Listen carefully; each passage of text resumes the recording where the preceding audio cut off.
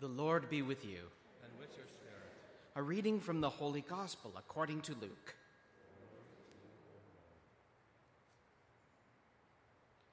Jesus said to his disciples, "I came to bring fire to the earth, and how I wish it were already kindled. I have a baptism with which to be baptized, and what stress I am under until it is completed. Do you think that I have come to bring peace to the earth? No, I tell you, but rather division.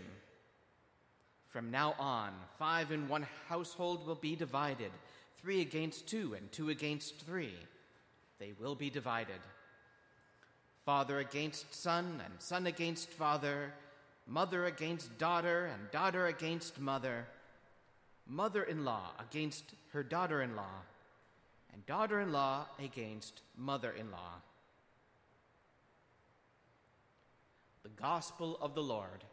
Praise to you, Lord Jesus Christ. Alleluia, alleluia, alleluia,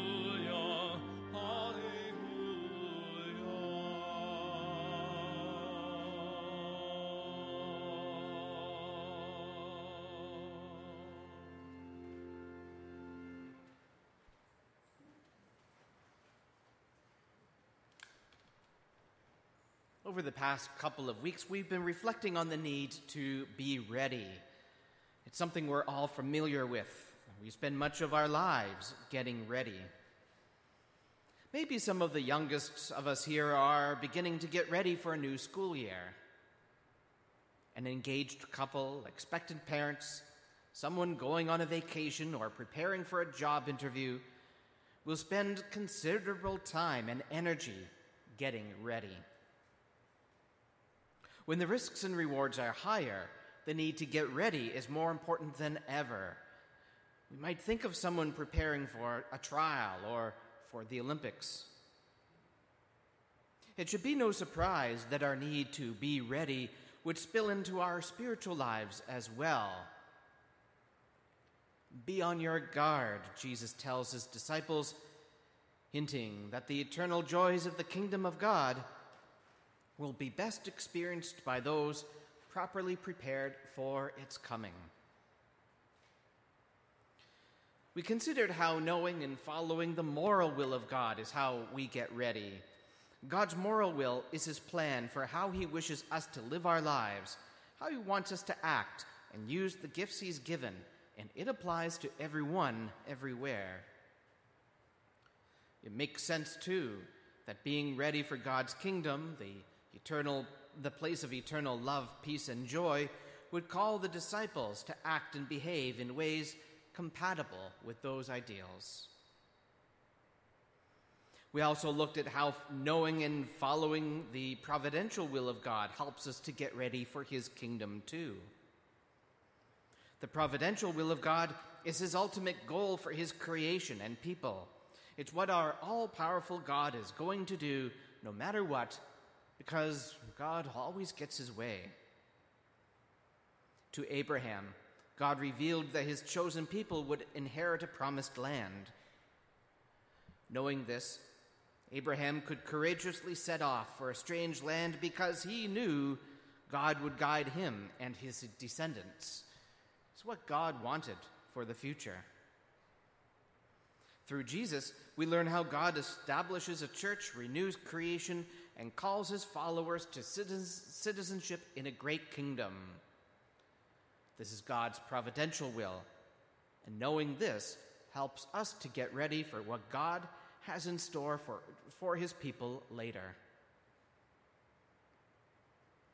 In the first reading today, we hear about a moment in the life of Jeremiah, a great prophet, but he wasn't especially liked.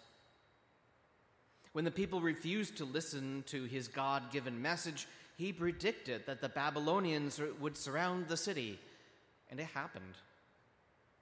Then he prophesied that the king would be captured by the Babylonians, and he was arrested for proclaiming that.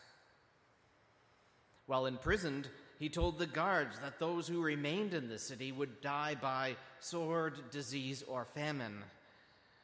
This tempted the soldiers guarding the city to desert and really attracted the attention of the royal officials in all the wrong ways, and Jeremiah was thrown into a pit and left to die. Now, fortunately, the story has a good ending. Jeremiah is rescued from the pit. But if we could, we might ask Jeremiah about why he kept on talking, why he didn't just give up on the whole prophet business. Every time he spoke God's word, things just got worse for him.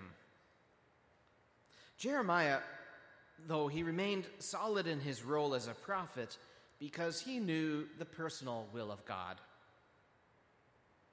The personal will of God is all about what God wants for you and your life, and that's going to be different for everyone, everywhere, though God has a plan for each and every one of us. For each of us, for me and you, God has a personal will or plan for your life, a vision for who you could be and who you should be, no matter what stage of life you're in. Earlier in his life, Jeremiah came to realize that he was called to be a prophet. It's what God wanted for him and from him. Well, we could have ignored this call and just worked at being the nicest, most generous, and prayerful person on earth.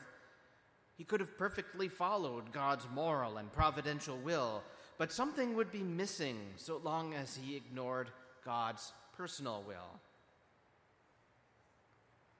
During times of struggle, St. Paul encouraged his listeners to look to the example of Jesus, who, for the sake of the joy that was set before him, endured the cross.